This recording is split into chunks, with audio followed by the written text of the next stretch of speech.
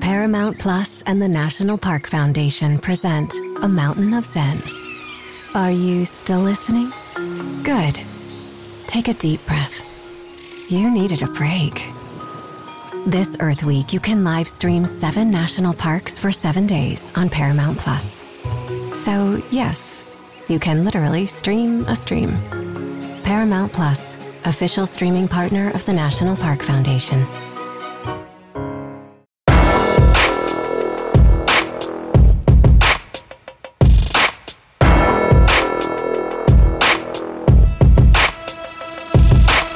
Welcome into the flagship podcast, everybody. I am Chip Brown, Horns247.com. I'm joined, as always, by our fearless leader, the managing editor of Horns 24/7, Taylor Estes. Taylor, how you doing?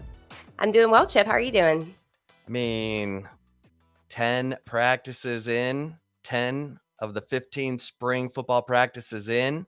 We are talking football, baby. I mean, with maybe a little Texas baseball and a little Scotty Scheffler mixed in, but football. And here's the thing.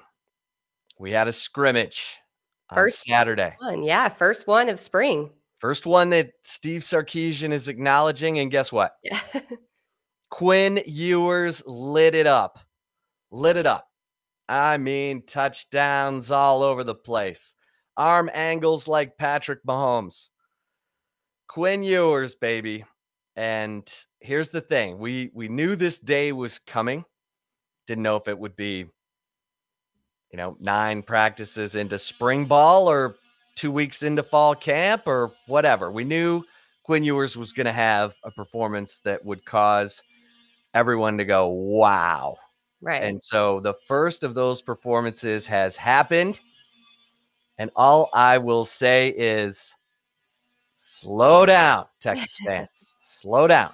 Slow down. I know you want to let your minds run wild. You want to you have visions of Ewers, apex training mate Patrick Mahomes. You have visions of grandeur. You have visions of national titles and Big 12 championships. Slow down. Slow down. Because according to Steve Sarkisian, there were interceptions in Tuesday's practice. Right. But he stood out the most. I mean, if you didn't see our notes over at Horns 24/7, definitely go over from Saturday's scrimmage. Hudson Standish really delivered the goods in those insider notes package. But every source that, we spoke with, the first thing they talked about was, Quinn Ewers being the MVP of the scrimmage. And it's probably not surprising, I think, for some fans, but again, this is what happens with any type of young quarterbacks, right, Chip? I mean, they're going to have some performances if they're talented that are going to be like, whoa, like how Quinn Ewers had. And then they may follow it up by throwing interceptions in practice the next day, and they're not getting hit too in practice also. So, yeah, I mean, I think it's a positive sign that not only was Quinn Ewers, quote unquote, the MVP, according to sources that were in attendance at the scrimmage, but also, Hudson Card did get a lot of love too. So it sounds like the quarterback position may be starting to, gel in the way that would be ideal for Steve Sarkisian in, year 2 as the head coach at Texas. Right. I mean, both quarterbacks completed 70% of their throws in the scrimmage. And again, as Taylor said, it's a scrimmage. Mm-hmm. Quarterbacks don't get hit. But here's the thing. Okay, so here it's a step. This is a step. So you wanted to hear that Quinn Ewers is making plays, that right. He has the arm talent, that it's showing up on the field. He's throwing deep ball touchdowns to Xavier Worthy. He's finding Jordan Whittington for a touchdown. He's throwing with a crazy arm angle to Jatavian Sanders and all that. You want to hear that. And it's a step, and that's what you want, because this is going to be an accumulation of install for Quinn Ewers. He's getting pieces of the offense, and then he's got to put it all together and come, 2-3 weeks into fall camp, even a week out from the season. that's when he's got to show that he's got total command of the offense and impress upon the coaches that he can handle whatever happens, even if they prepare for the defense to do something, plan A, and then something completely different happens on the field, that he has the calm, the poise, the confidence to be able to handle that situation, make plays off schedule, all that stuff. So I would say this about Saturday's scrimmage. Awesome first step for Quinn Ewers in his development as a Texas quarterback. We know he's got great arm talent. So does Hudson Card. Mm-hmm. We still have to see what Quinn Ewers' pocket presence looks like. He has not started a football game for 2 years, not since that 2020 state championship game at South Lake Carroll against Austin Westlake. He had a couple of handoffs at Ohio State where he was miserable. And now he's happy. His teammates all say he's happy. He's got great demeanor. He's calm. He's cool. He's collected. But we still have to see what his pocket presence looks like. And we may not get to see that until the season starts. So, Steve Sarkisian gets paid the big bucks to figure all that out. But in the meantime, he's putting the ball where it needs to be. His receivers are making plays in a scrimmage in the spring. We'll see what vanilla milquetoast they serve us on April 23rd for the orange-white game. And really, the orange-white game, you're just looking to see if the quarterbacks make any egregious errors, because they're not going to show you anything. I mean, they might give you a little razzle-dazzle, but just to keep you interested. But you're looking for growth. You're looking for steps forward and not 3 steps forward and 2 steps back, or, so it's a step, and it's a positive step. It's a positive step. Yeah, it's a huge positive step. And, when you talk about Quinn Ewers, honestly, I feel like all spring, I've been going kind of back to our interview that we did a number of weeks ago with Riley Dodge, South Lake Carroll head coach, and got his input on what Quinn Ewers was. And when, talking about, this is definitely a first step. You're exactly right, Chip. Saying that you need to see it on the field, like in an actual game, 100% agree with it. But the one thing that Riley Dodge really, really, hit home in that interview podcast that we did with him was about Quinn Ewers' demeanor. He was always the cool, calm, collected type of guy. And, there were times where Riley Dodge said that he sometimes would have to check himself. Like, am I being too crazy here? Because he is so, even keeled, and then still delivers too. And, sometimes you want to see the quarterback maybe not be as, maybe kind of be in guys. Show some emotion. Yeah. Riley Dodge was like, I wanted him to show more fire, and he didn't, but that's not who he is. He's a cool cat. Yeah. And that's and that's something that it's worked out for him, in his career, I think too. And you have to think back to that season. Quinn Ewers had double hernia surgery. He missed a number of games. So the fact that he would be coming back from an injury, missing all that time, and still lead a team to a state championship appearance, that was so huge, I think. But, I really think it's going to be interesting to see how he can do it at the college level. But, the minute that you hear the thing about Quinn Ewers being cool, calm, collected, everything, I can't help but go back to Riley Dodge and hearing a head coach, a successful head coach, say that he sometimes would have to check himself.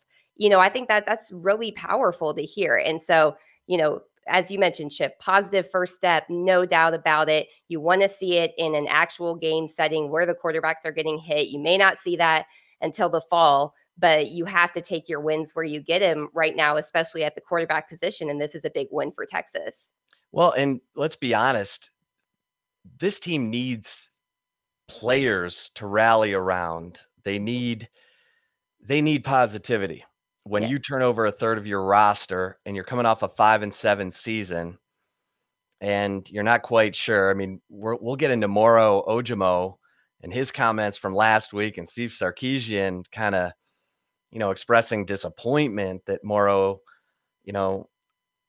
Ojomo was talking about how difficult it is to get an entire team to burn with the same desire to win and not be distracted by things like chasing women, alcohol, and money.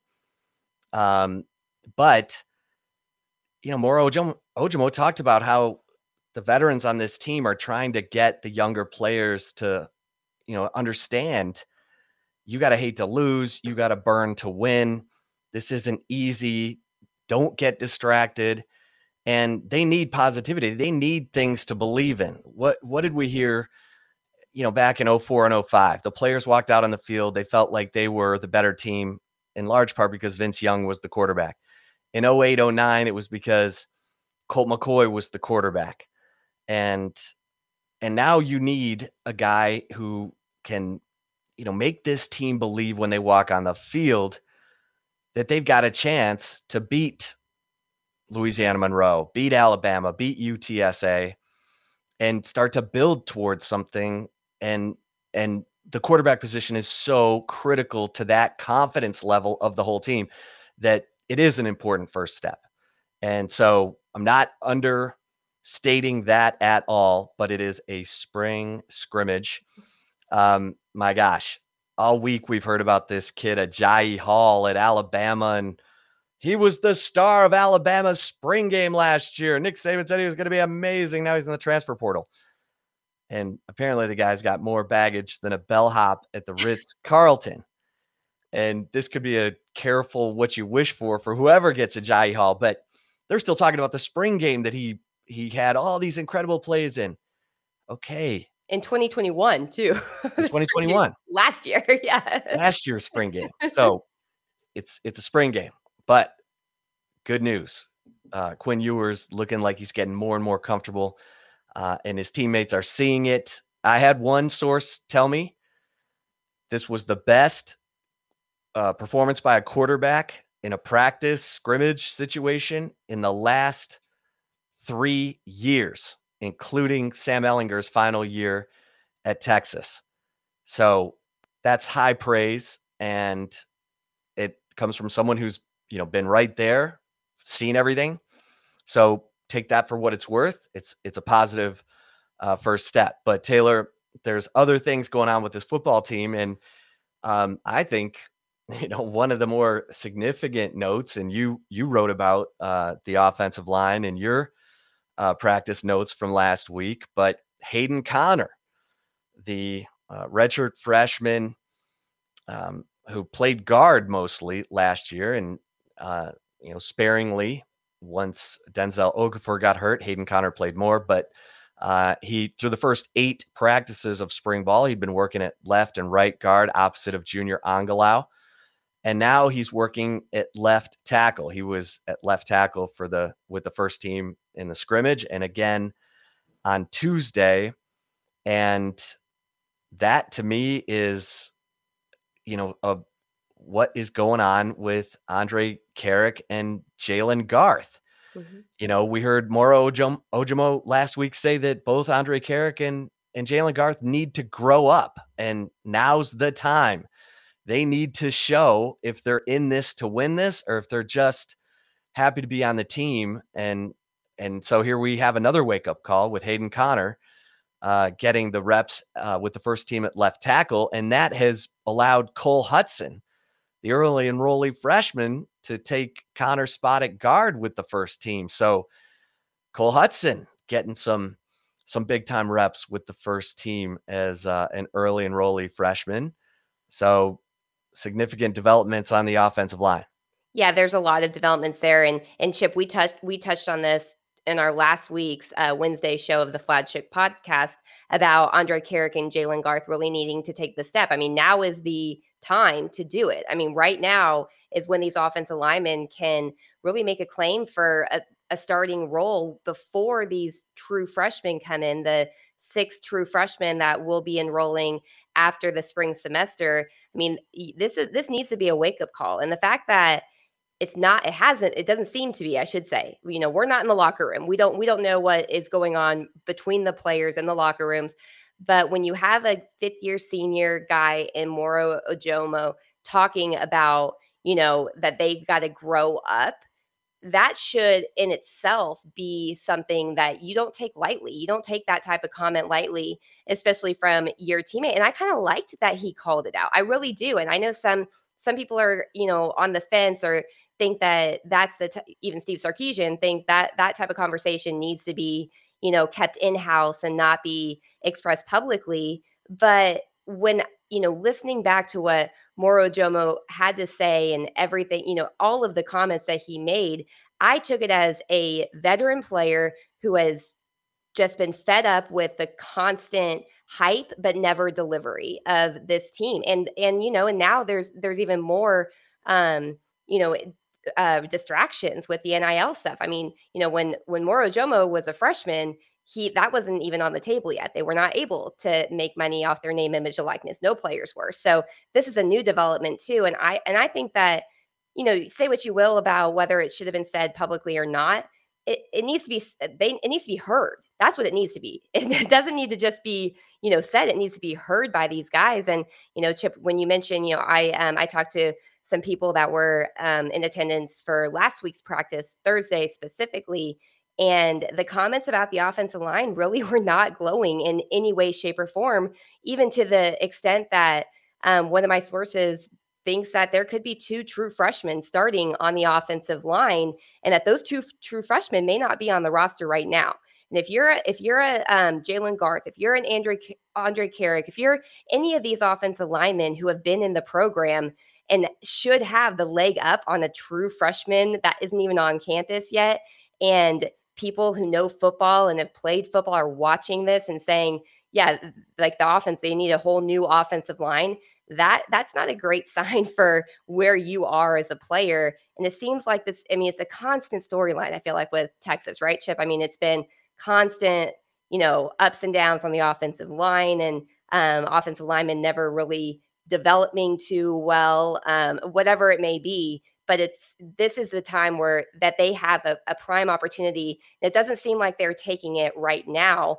And that, maybe it's a mentality thing. Maybe that's just something that you can't teach. It has to be something that you are born with, or something, that fire in your gut to realize the opportunity at hand, on the table for you, and whether you're going to take it and run with it. And it doesn't seem like they're doing that. So, not an ideal situation for sure with the offensive line, but with Hayden Conner running with the first team at left tackle, that's a huge development, because that kind of was not expected, I don't think. And it could be because there's still 6 true freshmen coming in, that may be playing a role in it, but that's definitely a significant development too.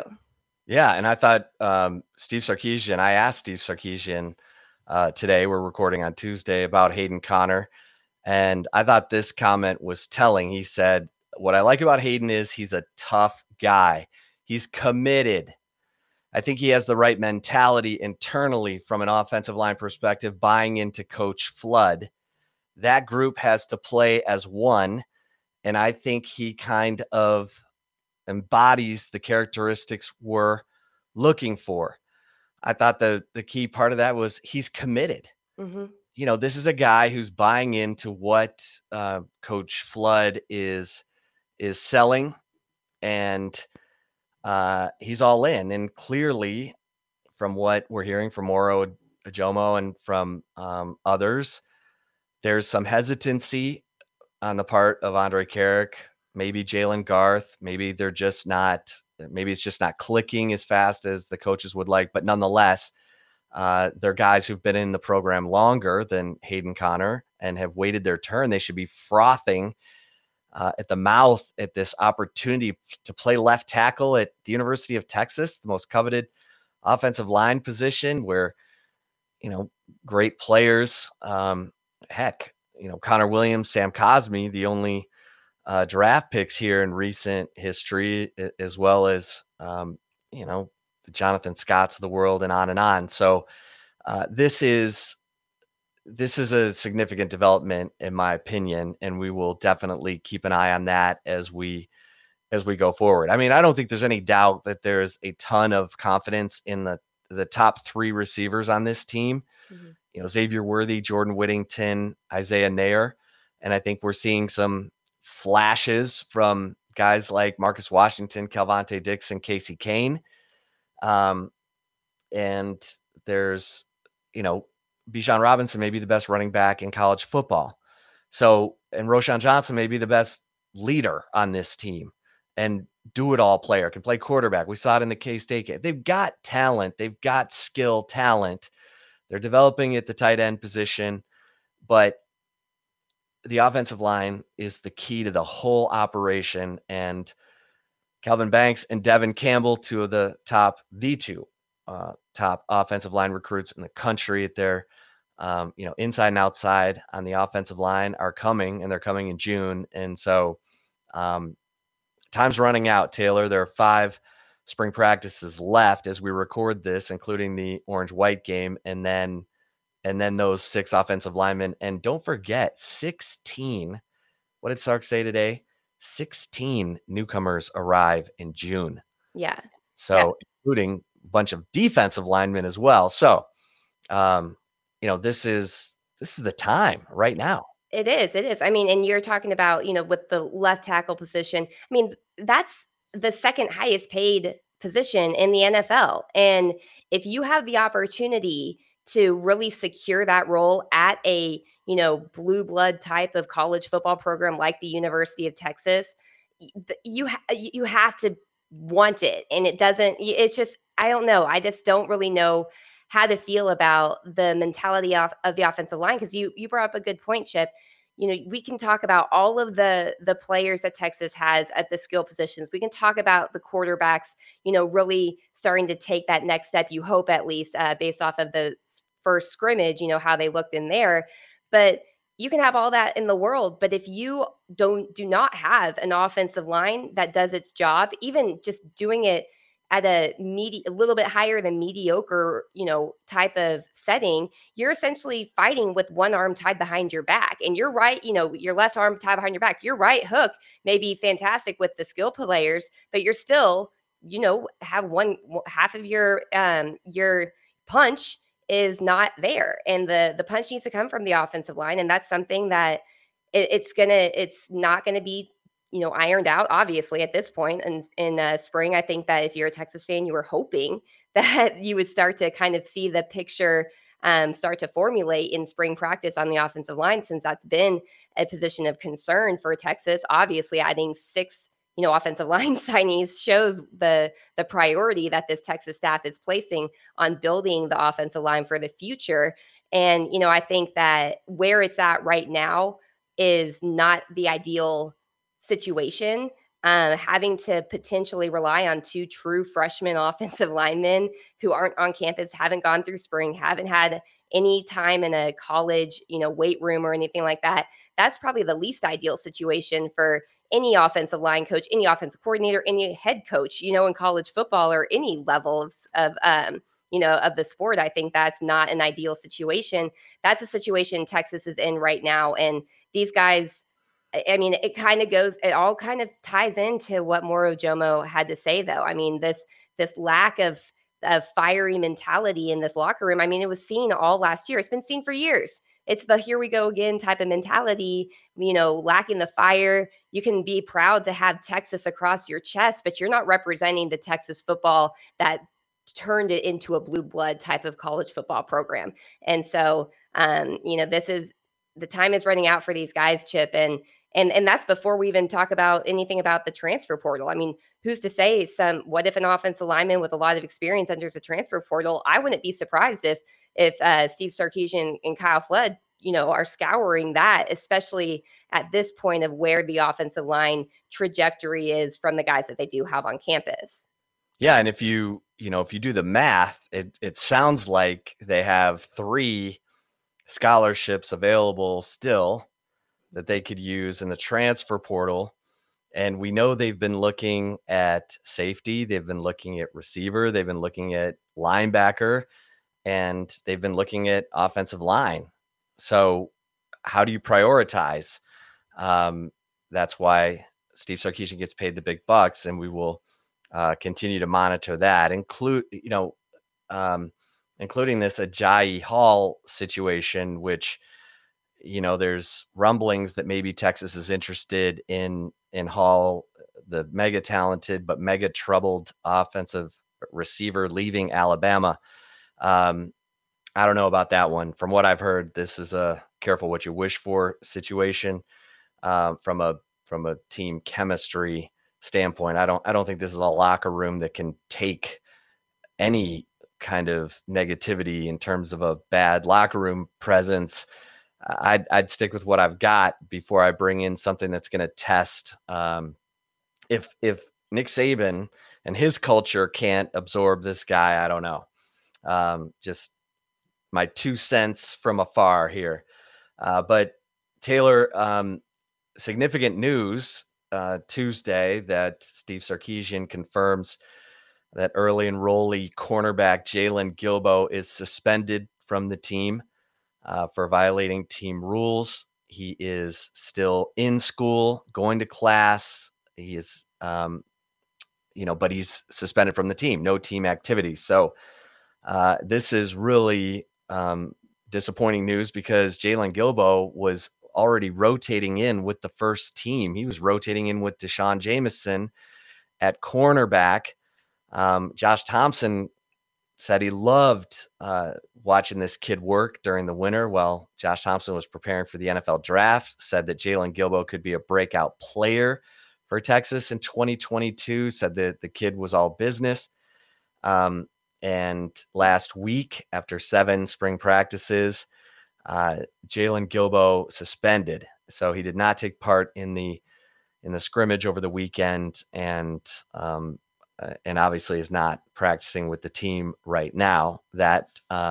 So he joins Ishmael Ibrahim, who was suspended in December for after being charged with sending sexual images to a third party, and he was charged with that crime in Payne County in Oklahoma. So those are 2 cornerbacks who there is a lot of hope for. They're still technically with the team. They're just not practicing, but this one hurts.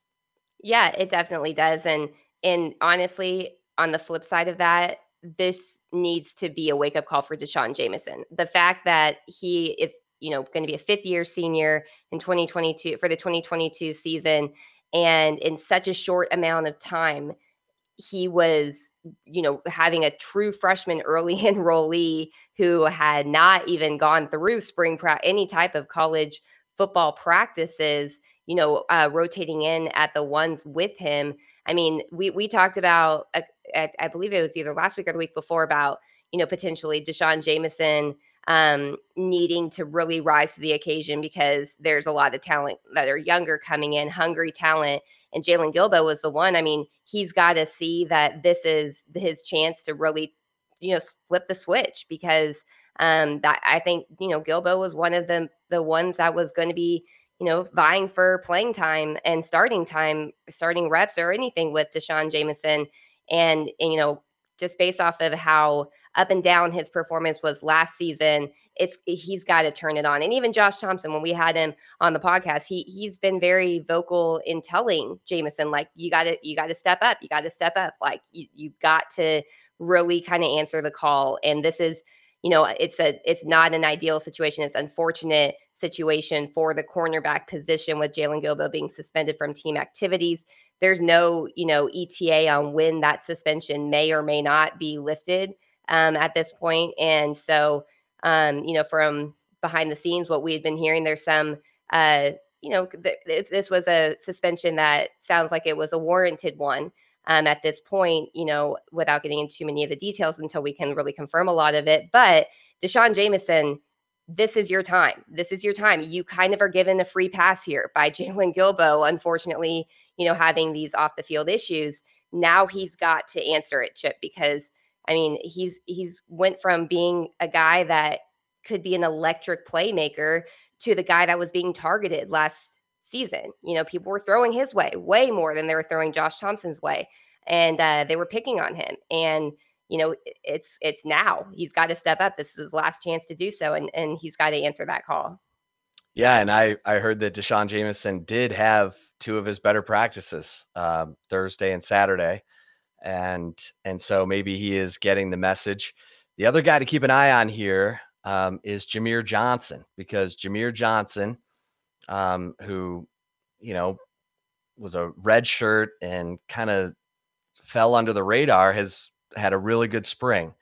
And so Jahmir, while Ryan Watts, the Ohio State transfer, has just come in and locked down one of those cornerback positions, the excitement has been on the other side, as you mentioned, where Deshaun Jameson was fending off Jalen Gilbo, and now Jahmir Johnson. So let's see what Jahmir Johnson can do, because I'm hearing good things about how he's practicing as well. So I did think it was interesting, Taylor. Safety is obviously one of the most fascinating positions on this football team right now, because you've pulled in 4 players, 3 of them from other positions. Anthony Cook was the nickel. Keaton Crawford was a corner. Maurice Blackwell was a linebacker.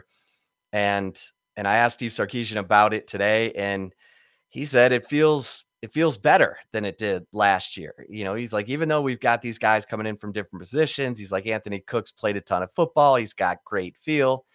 And he said Keaton Crawford looks better at safety than he ever looked at corner. He said that's not a knock. He said, I just think he's a more natural safety. Mm-hmm. And Keaton Crawford is one of those, tough guys, undersized, got a chip on his shoulder, can run, will hit you, kind of like Jahdae Barron. Both those guys, I kind of like those guys for that very reason. Texas needs more chip on the shoulder guys who are just going to go out there and give everything they've got and not ride around on their recruiting credentials. So Quandre Diggs of the world, that's what they need. Yeah, Quandre the dog Diggs. I mean, Quandre the Giant. Quandre the Giant. I mean, more of those guys, please. And I feel like Keaton Crawford and Jahdae Barron are more like Quandre Diggs. So let's see it, obviously. But Steve Sarkisian, positive about the safety position. I love the Anthony Cook move.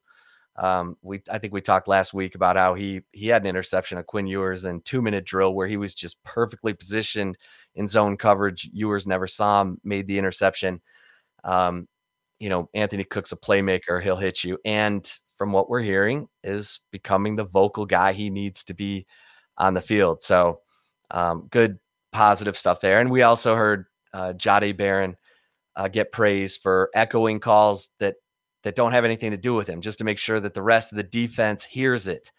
And, that kind of over communication is stuff that this Texas defense can't get enough of, because from what we've heard, when things were breaking down last year and those, comeback losses, or the losses where they had the, double-digit lead in the third quarter and then gave up those leads, the communication fell off in the back end of the defense. And so, that has to be a premium. It has to be fixed, because if you're not talking, the right and left hands aren't working together. Yeah, I thought it was interesting too, Chip, to kind of piggyback on talking about the safeties and the players that did move there. When Steve Sarkisian Tuesday talked about Maurice Blackwell, he said that he's one of the better tacklers on this team.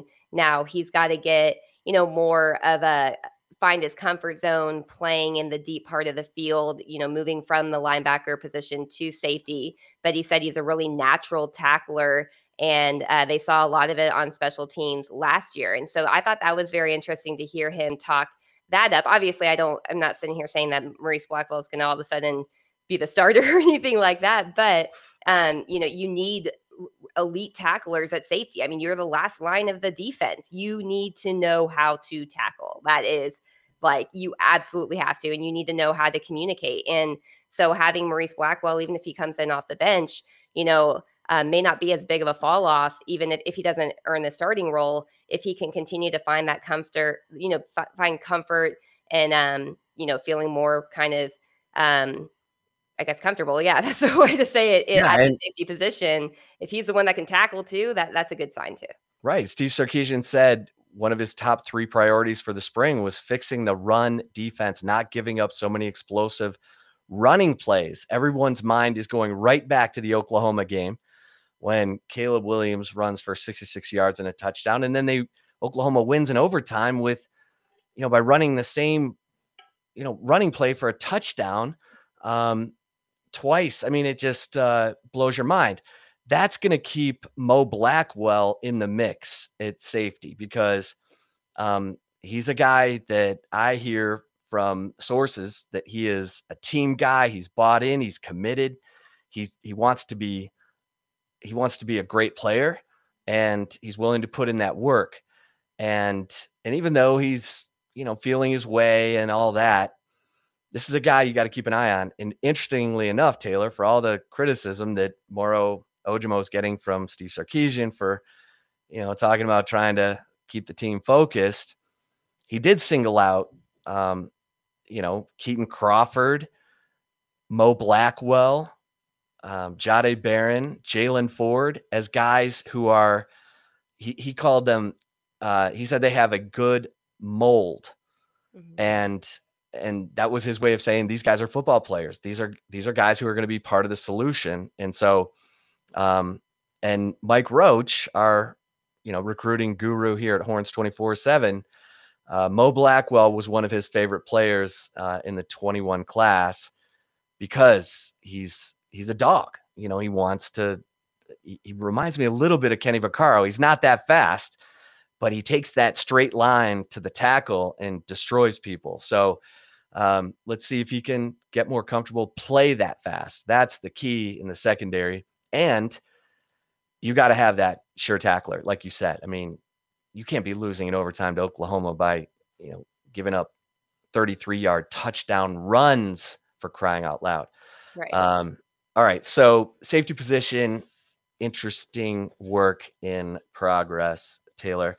And remember real quick, Maurice Blackwell in high school, he was a 100-meter runner too. And if you go to his 24/7 sports scouting report from Gabe Brooks, he talks all about that speed. Now, I think that, as you mentioned, that speed you have to be comfortable back there too. Otherwise, the speed, it's going to be slowed. You know what I mean? Because you can't just. Right. Tyler Owens was a 10 flat 100 guy, but couldn't process quickly enough to play like he had 10 flat 100 speed. Exactly. That's what you're going to want to hope that you see from Maurice Blackwell, the more and more comfortable he does get at that safety position. Yeah. Okay, one more little nugget. Isaac Pearson, I'm hearing, doing okay as the punter. Has a variety of, he can rugby punt, he can kick that underspin, that 9-iron punt that everyone talked about with Michael Dixon, the one that bounces backwards, and he can boom it. And so, look, if he can control all three of those things, that's great news, because that Michael Dixon has made Pro Bowls off of that underspin punt that he somehow lands in the first 5, within the 5-yard line, and then it bounces back, and his guys all pin the ball deep in the opposing territory. So right. Well, remember what Charlie Strong nicknamed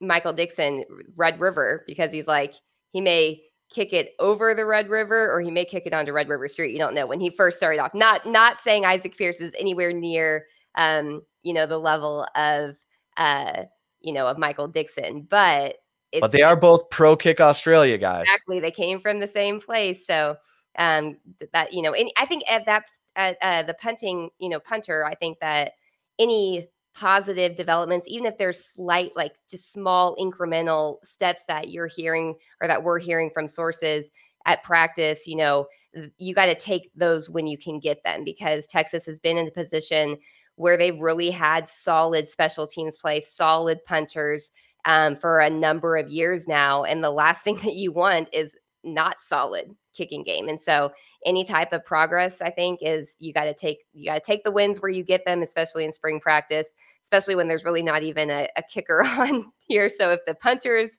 making some strides, that's a good news if you're a Texas fan.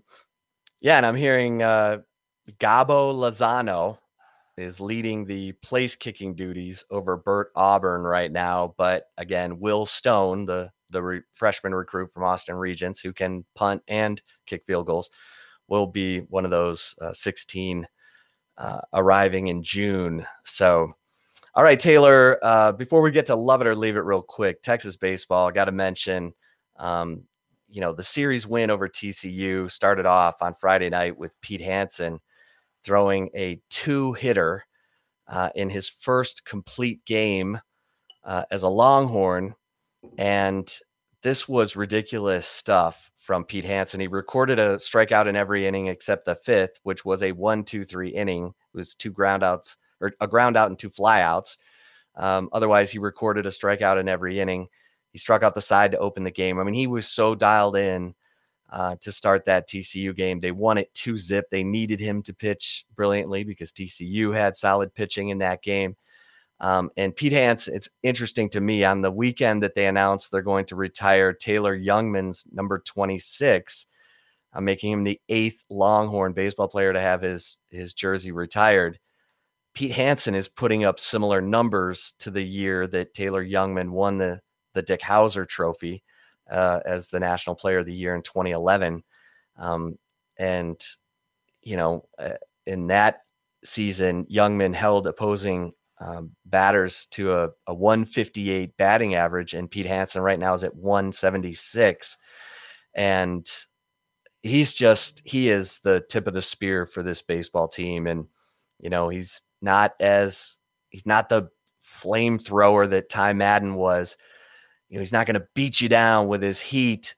He's going to beat you down with his precision, his ability to change speeds on pitches, and his focus. Honestly, this kid is a laser beam right now. It's fun to watch. It is. And on the flip side of that, Tristan Stevens had, I think that was his worst outing of the year. Only played, pitched 2 innings, gave up 8 hits, 6 runs, 5 earned runs, and only struck out 1. I mean, what's your analysis of that, Chip? I'm curious for your input on. It's his power sinker ball isn't sinking enough. It's staying up, and batters are, they're getting good wood on it. I mean, obviously, my gosh, they barreled up 6 runs right off the bat. And that's not like Tristan Stevens. Typically his sinker ball is got the right sink. I mean, sometimes it'll bounce off of home plate and guys will still be swinging at it because, he's got the ability to make it look like, another pitch. It can look like a fastball. And so, I think Tristan Stevens will get it corrected. I know Aaron Nixon has lost control of his fastball. He's not closing games right now. And he got spot duty on Saturday in that loss to TCU. It's weird to see Aaron Nixon come in the 5th inning, not, in the 9th, because he can't locate his fastball right now. But I think Tristan Stevens, because he's so experienced, Nixon's in his 2nd year as a college player. Tristan Stevens is a 4-year player. So I think he'll get it corrected. I think he'll be okay. He just can't, his power sinker needs to sink, and it's not sinking enough right now, Taylor. Right. So, and look, the Texas offense has been fantastic. Got to give the love to Ivan Melendez and Murphy Staley. Murphy Staley's hit safely in 18 straight games. Taylor, I mean, he is, batting over 450. It's so impressive to see this guy, total grinder, sort of a shining example of Troy Tulowitzki's work as the hitting coach at Texas. And this Texas offense can bail and has bailed Texas out of some tight spots. Yeah, for sure. Murphy Staley leads the team with a 438 batting average. Ivan Melendez second with 378. The two of them, the crazy thing to me is just the two of them combining for 24 jacks is unbelievable. That's very, very impressive. I did misspeak. Tristan Stevens, I think his worst outing was against Texas Tech when he was pulled in the first inning after giving up, I think, 5 runs, 6 runs, something like that in the first inning. So I did misspeak there, but yeah. And those are two of the best coaching staffs. They may see something in the scouting report, and Tristan's going to have to do a lot of self-scout right now. Make sure he's not tipping anything because we've seen that. Right. Guys can develop some habits that end up tipping off the hitter. So, And I think the thing with him too right now, Chip, just like last thought here is, which I think with baseball players, them getting into the slump and then allowing the mental take over the physical, that's so crucial. And you hope right now that does not happen for Tristan Stevens, because, again, he had Texas Tech on March 26th, had a pretty decent performance against Oklahoma the following Saturday, then had the poor performance against TCU. So really he's had one good performance in the last 3 Saturdays. So you just hope that mental doesn't take over his physical and take over what he's taught to do and what he's coached to do, because that's, I mean, my brother was a pitcher. Those slumps are real. When they get into them, it's not just batters that get into them. The pitchers, it's a very mental game, and it can really screw with you a little bit. Pardon the, poor term. And my dad was just visiting this past week, so I was glad I said screw instead of something else, but talking about baseball. But I mean, you just kind of hope that he can just kind of clear the mechanism. Also, I use that term from the game, but just kind of focus on what he knows how to do and what he does best. Yeah, and the thing about Tristan Stevens is he pitches to contact. Like he expects ground balls. He's a ground ball pitcher, and so just make sure that sinker ball has sink and let those guys wrap those little grounders up to Trey Faltini and Skylar Messinger and Mitchell Daly and Ivan Melendez. They go, after playing Stephen F. Austin on Tuesday night, they go to Kansas State for a 3-game series this weekend. And Texas 24-10, number 7 in the country, now trailing number 4 Texas Tech and number 5 Oklahoma State. Interestingly enough, the number 1 team in the country is Tennessee, who's 31-1. The one loss is to Texas. So, and real quick, Taylor, Scotty Scheffler, what an amazing month this guy's had. He's won 4 of his last 6 tournaments, including the WGC Dell Match Play here in Austin. Then he goes to the Masters and wins. And interestingly enough, in his post-game press conference, he said that he cried like a baby Sunday morning and told his wife, "I don't think I'm ready for this stuff." Like, he didn't think he was ready for all the hype and all the stuff that would come if he won the Masters. Mm-hmm. And his wife, Meredith, who he's known since he was in high school at Highland Park there in Dallas, said, "Who are you to say if you're ready? We're not in charge of our lives. God is in charge of our lives. Trust him. Go out and do what you do." And he did. And he won. And, I just thought it was really powerful because Scotty Scheffler has Teddy Scott as his caddy. Teddy Scott was the caddy for Bubba Watson during his 2 Masters championships. And then they, Bubba started to struggle last fall. They parted ways. And Scotty Scheffler and Teddy Scott had met at a PGA Tour Bible study.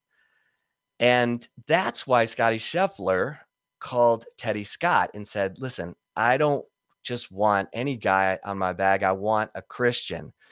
And Teddy Scott said, "Whoa." And then he went to his family and said, "We need to pray about this. And I'm going to let you all make the decision." Teddy Scott's family said, "We think you should do it." And here they are. It was about the time Teddy Scott came on his bag that everything started going up for Scotty Scheffler, but Scotty Scheffler is getting it done. And that was unbelievable. Becomes the 3rd Longhorn to win the Masters, Taylor, joining Ben Crenshaw and Jordan Spieth. Yeah, that was a wild. And honestly, we talk about the Masters.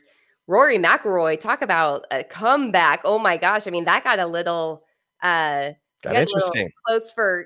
Too close for comfort there for a little bit with him, kind of crawling his way up. I mean, finishing second at 7 under behind Scotty Scheffler at 10 under. I mean, that was kind of wild to see. I was, when I was watching it, I was like, people were talking about Smith. What's his?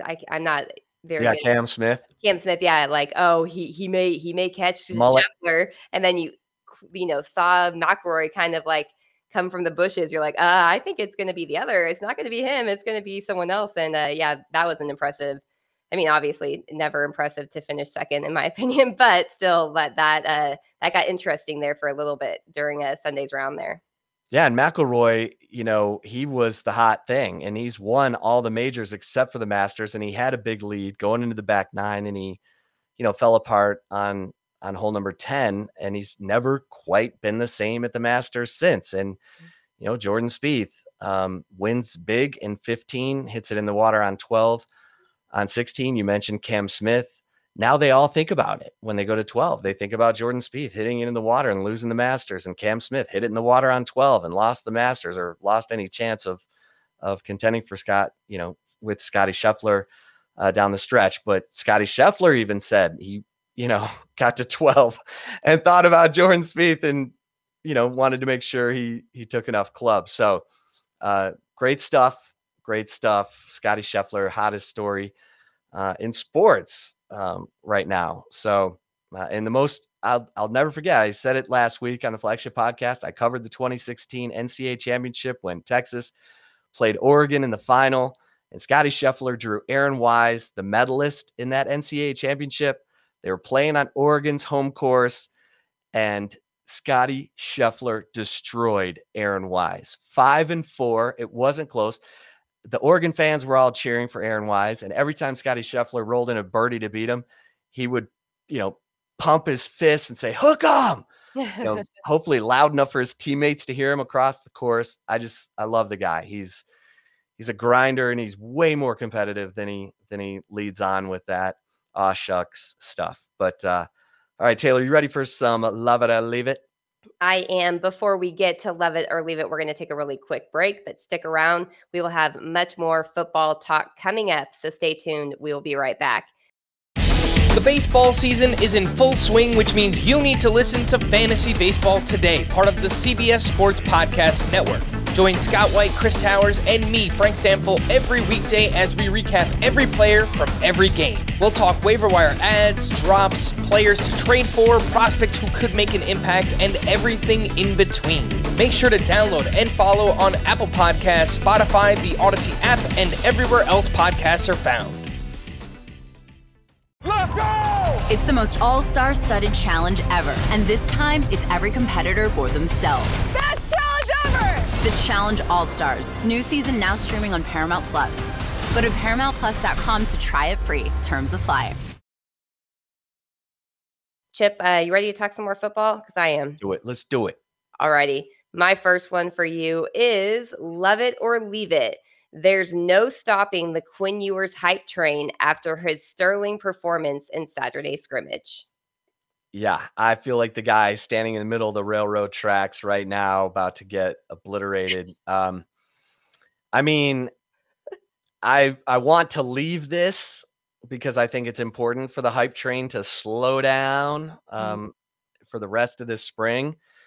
I mean, unless he goes out in the spring game and just, looks like Patrick Mahomes. We'll go case by case here, but right now we have a sample size of one.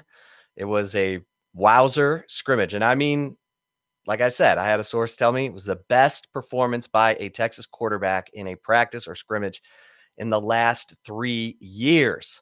So it was significant. It was a eye-catching, deep ball touchdowns, weird arm angles like Patrick Mahomes, his apex training mate.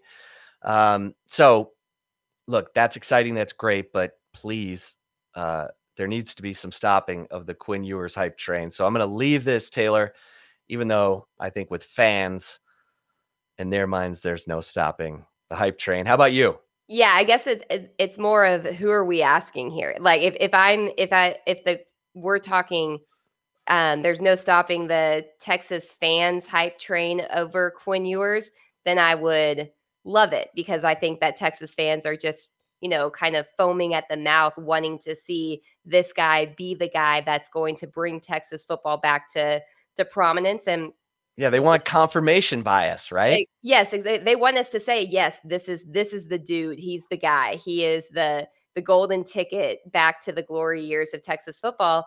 I'm also going to leave it though and saying you've got to just temper your expectations right now, because it was, as you mentioned, first scrimmage. They're not getting hit. It's not like a full contact type of situation where, like in a game or something like that. So, you've got to really, I know Sark's, his whole saying is all gas, no brakes.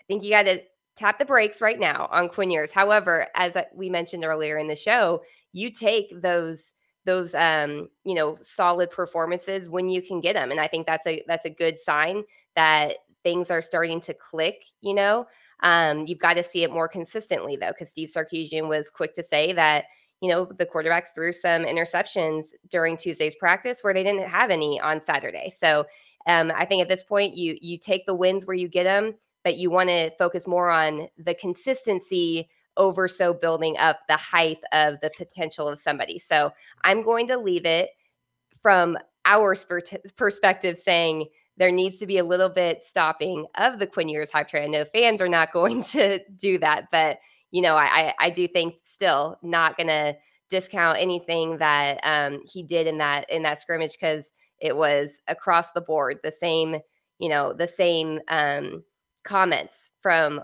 various sources that were in attendance. It wasn't just one source, saying, just talking this person up, and the other people be like, oh, I didn't really see that side. That this was the consensus. So that's a good sign. I'm going to agree with you on that. All right. Love it or leave it. Number 2. All right. My second one is love it or leave it. The most significant storyline of spring football right now is sophomore offensive lineman Hayden Conner getting reps with the first team at left tackle. I'm going to have to love this, Taylor, because, Jalen Gilbo getting suspended. He's a freshman and was not probably expected to be a starter if he could have pulled it off. And he's still with the team. So, he's suspended, but he's still with the team. But Hayden Conner is a guy who was playing guard for the first 8 practices of spring football, while Andre Carrick and Jalen Garth rotated at left tackle, Christian Jones over at right tackle. And now Hayden Conner is taking snaps with the first team at left tackle. Hayden Conner's a guard. And so but he's versatile. And look, Justin Blaylock was a guard who could play tackle. I'm not saying Hayden Conner is Justin Blaylock, because Blaylock was one of the best offensive linemen in the last 20 years here. But this is significant because what's going on with Andre Carrick and Jalen Garth? You guys are the veterans on this offensive line. It's your time. The door is wide open before Kelvin Banks and Devin Campbell get to campus. And now Hayden Conner is getting reps at left tackle. This is a concern, Taylor. And I think these coaches are sending big time messages right now. And you got 5 practices left. So 5 spring practices left. You better figure it out fast. So I'm going to love that. How about you? This is hard because after, talking to some sources last week coming out of practice, as I mentioned, if you didn't check my Thursday practice report, I know it's kind of dated now, but it's still worth going back because one of the sources I spoke with talking about the offensive line was very open and very blunt in the assessment. Yeah, so there was no fire. Yeah. So they didn't look like they were connected. I mean, they need to be fighting more with the defensive line. There needs to be O-line, D-line scuffles in practice. That's not happening. One said right now some of these guys are big, but they're slow, and some guys aren't big enough. And those are type of quotes from a source that I wholeheartedly trust. So it's hard for me to shake it a little bit, because I'm like, Hayden Conner may be starting there right now, but who's to say that's going to be the case when the 6, true freshmen summer enrollees do make it to campus. So I'm going to have to leave it and say, to me, after talking to Steve Sarkisian on Tuesday, that the most significant storyline of spring football is how well the safeties being moved from different positions coming in and playing safety, like Anthony Cook and Keaton Crawford especially. I mean, hearing Steve Sarkisian say that Keaton looks like a better safety than he ever really looked at corner, and that's awesome. It's not a knock on him at corner. He just looks like he's in a more natural position. That's big. I mean, the safety play last year was bad. I mean, you can't sugarcoat. Yeah, I mean, it's like, gosh, like that. It was poor from the start of the season. It was poor in the spring game last year. I mean, my goodness, it was. I don't even want to get into it. It was bad. It was really bad. And so, morning, noon, and night. Yeah, exactly. There was never really any spark or anything that gave anybody, warm, fuzzy feelings going to bed thinking about the secondary, especially the safety position last year. So I think that's probably, for me, the most significant storyline, because that has been such a concern entering spring football. And then hearing that these, the players that have not played the safety position are really looking really natural there. That's what you want to see. And that's why, you still have to kind of recruit your own team a little bit. And I feel like the staff is doing a good job, at least, finding the players that would be the good fit to fill other position needs. And it's working out better than I think a lot of people expected. So I'm going to leave it and say that the safety's coming on with Anthony Cook and Keaton Crawford. Yeah. And Jaron Thompson is sort of the forgotten man there. He's a backup right now, although I hear he's getting some first team reps. So, Jaron Thompson started 5 games at safety last year before getting benched. But he is still, and he's the backup nickel behind Jahdae Barron. So, all right, Taylor, love it or leave it, number 3. All right. My final one for you is, excuse me, love it or leave it. Steve Sarkisian was right to publicly express disappointment in Moro Ojomo for making comments about the challenges of getting an entire team to burn with the same desire to win. Yeah, specifically, Sarkisian was disappointed, I'll say. Maybe he was upset privately. We don't know. But he was disappointed that Ojomo said, some players on the team are easily distracted by chasing alcohol, women, and money. And how do you get their attention to burn with that same desire to win? And he talked about young guys being more caught up with trying to earn $40,000 in NIL money than trying to hone their football craft to go earn $50 million in an NFL contract or two. So I thought they were valid points. And I think Steve Sarkisian, he said his heart was in the right place. He said Moro Ojomo's heart was in the right place. The forum wasn't correct. And as a result, Moro Ojomo is not going to be talking to us anytime soon, which is unfortunate because I think he's one of the more thoughtful players on this team. And he's a big time contributor. So, and Steve Sarkisian said, look, you got to mow your own lawn before you can talk about how others are keeping their house. That was the message to Moro Ojomo as well. So, from what I'm hearing, Keandre Coburn, Alfred Collins have been holding down the first team defensive tackle positions. Moro Ojomo, T'Vondre Sweat, Byron Murphy, all rotating with the second team, which is amazing because I think Byron Murphy is so good. I mean, they're so talented at defensive line, Taylor. I really think and hope that the Texas defense is going to use more 4-man front this year because that's where their strength and numbers are.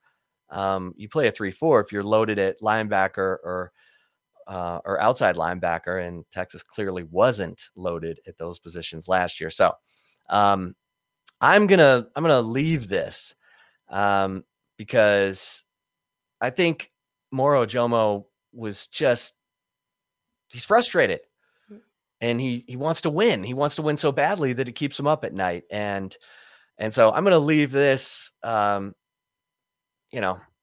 think Steve Sarkisian will get over it, but how about you?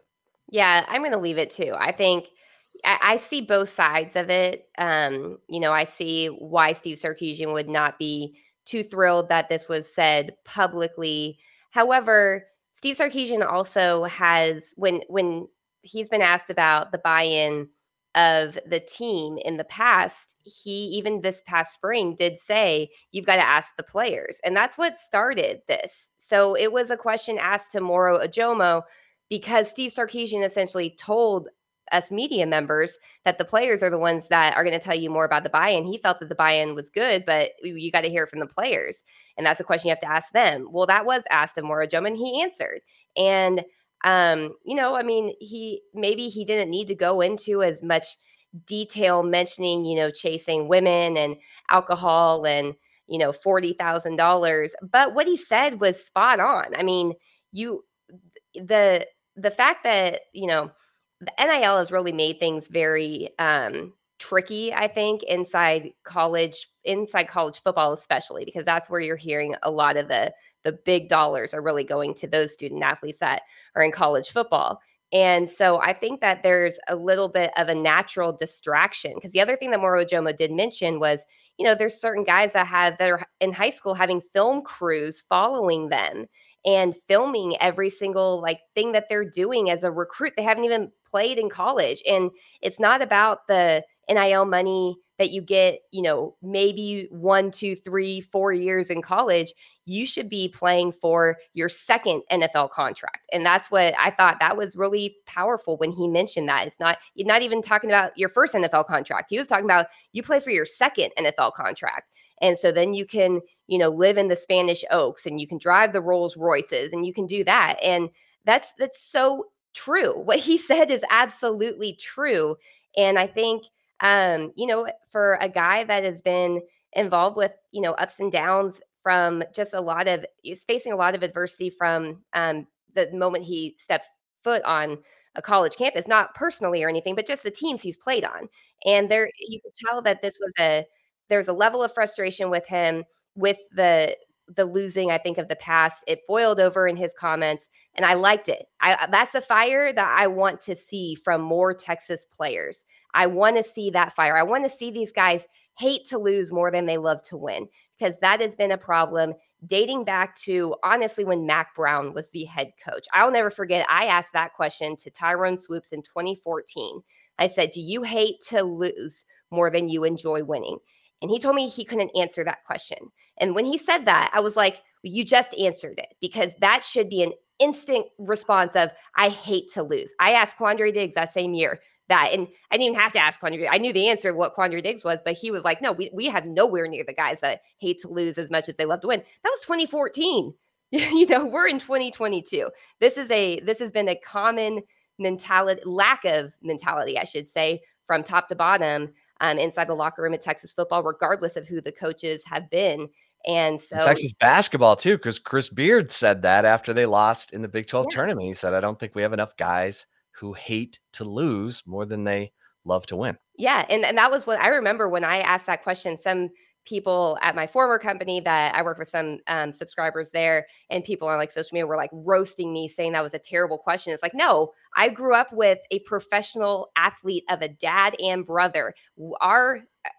You could be second in what you did in your life, and it would still not be what you should have been doing. And that's how I was raised. And so this is a common issue with Texas football. It's been a common issue for close to a decade now. And so I have no problem with what Moro Ojomo said. I have more of a problem if guys in the locker room are upset with him for speaking openly, because it's well, he's talking about you. That's who he's pointing to. He may not have said your name, but if you're, offended by him calling out the fact that there's not enough people that, just despise losing and want to change the trajectory of Texas football, then if you're offended by that, then maybe this is not the sport for you to play. Yeah. Yeah. Boom. How's that for a flagship podcast on a 10th spring football practice Tuesday, huh? Yeah, right. There's our fire. Where's that? Yeah. We got some fire up in here. Start talking about losing. I'll tell a funny story, Chip. I think I've told you this story. So when my dad, after, this was years after he had retired playing baseball, Your dad, who was on the 69 Miracle Mets, scored the game-winning run in Game 4 of the World Series that year, was the only rookie on that team other than Nolan Ryan. Yeah, they both were considered. I mean, it was a young team from, top to bottom, but they were the rookie, very young players there. And when he was coaching one of my brother's Little League teams, they came in second place in the finish. And the coach that they had like a trophy ceremony at the end of the tournament or at the end of the championship game. And the coach that won took the trophy first and talked about how you have to be accepting of losing and, you have to be a good sport and all this type of stuff. My dad walks him to get the second place trophy. And this is Little League, mind you. He goes up and he goes, "You show me a good loser and I'll show you who the loser is," and walked off. And he was not allowed to coach anymore after that comment, but he's right. So that's the type of mentality that we were all raised with. And I liked hearing Moro Ojomo having a, kind of that fiery, despise, not wanting to ever accept losing. Yeah. Well, if the guys who should take the next step start to burn with that desire, guys like Alfred Collins, Byron Murphy, your best leaders, your most feared and respected leaders are the guys up front. Mm-hmm. Everyone talks about Casey Hampton. We need to get Casey Hampton back in the Flagship podcast just to talk to him about what he would tell incoming freshmen, because Will Matthews told us on the Flagship podcast interview, and go check that out if you haven't. Former fullback for the Longhorns, played in 03 and 04, clearing, holes for Cedric Benson, God rest his soul. And, Will Matthews talked about that. And that's the kind of stuff that, we got to see more of this. Yeah. More scuffles. Mm-hmm. And Casey Hampton would say, "Don't you ever let me catch you loafing. Don't you ever," and guys would be like, I mean, we need more Casey Hamptons, Casey. And we'll get Casey on the Flagship podcast, because that's worth the whole interview episode on its own. Oh, for sure. The intimidation of the big guys up front. All right. There you have it. We gave you our fire for today. Thanks so much for listening here on the Flagship podcast. For Taylor Estes, I am Chip Brown. Until next time, we'll see you over at Horns 24/7. And until then, stay safe and keep the faith. Jeremy Renner returns to Paramount Plus for a brand new season of the original hit series, Mayor of Kingstown. My job is to create a balance, avoid a war. From executive producer Taylor Sheridan, co-creator of Yellowstone. There's some new players in town, and they brought the plague. And Antoine Fuqua, director of Training Day. I know it's always been a war zone, Mike, but this is next level. The Mayor is back in business. Are you warning me? You're going to find out. Mayor of Kingstown. New season streaming June 2nd, exclusively on Paramount Plus.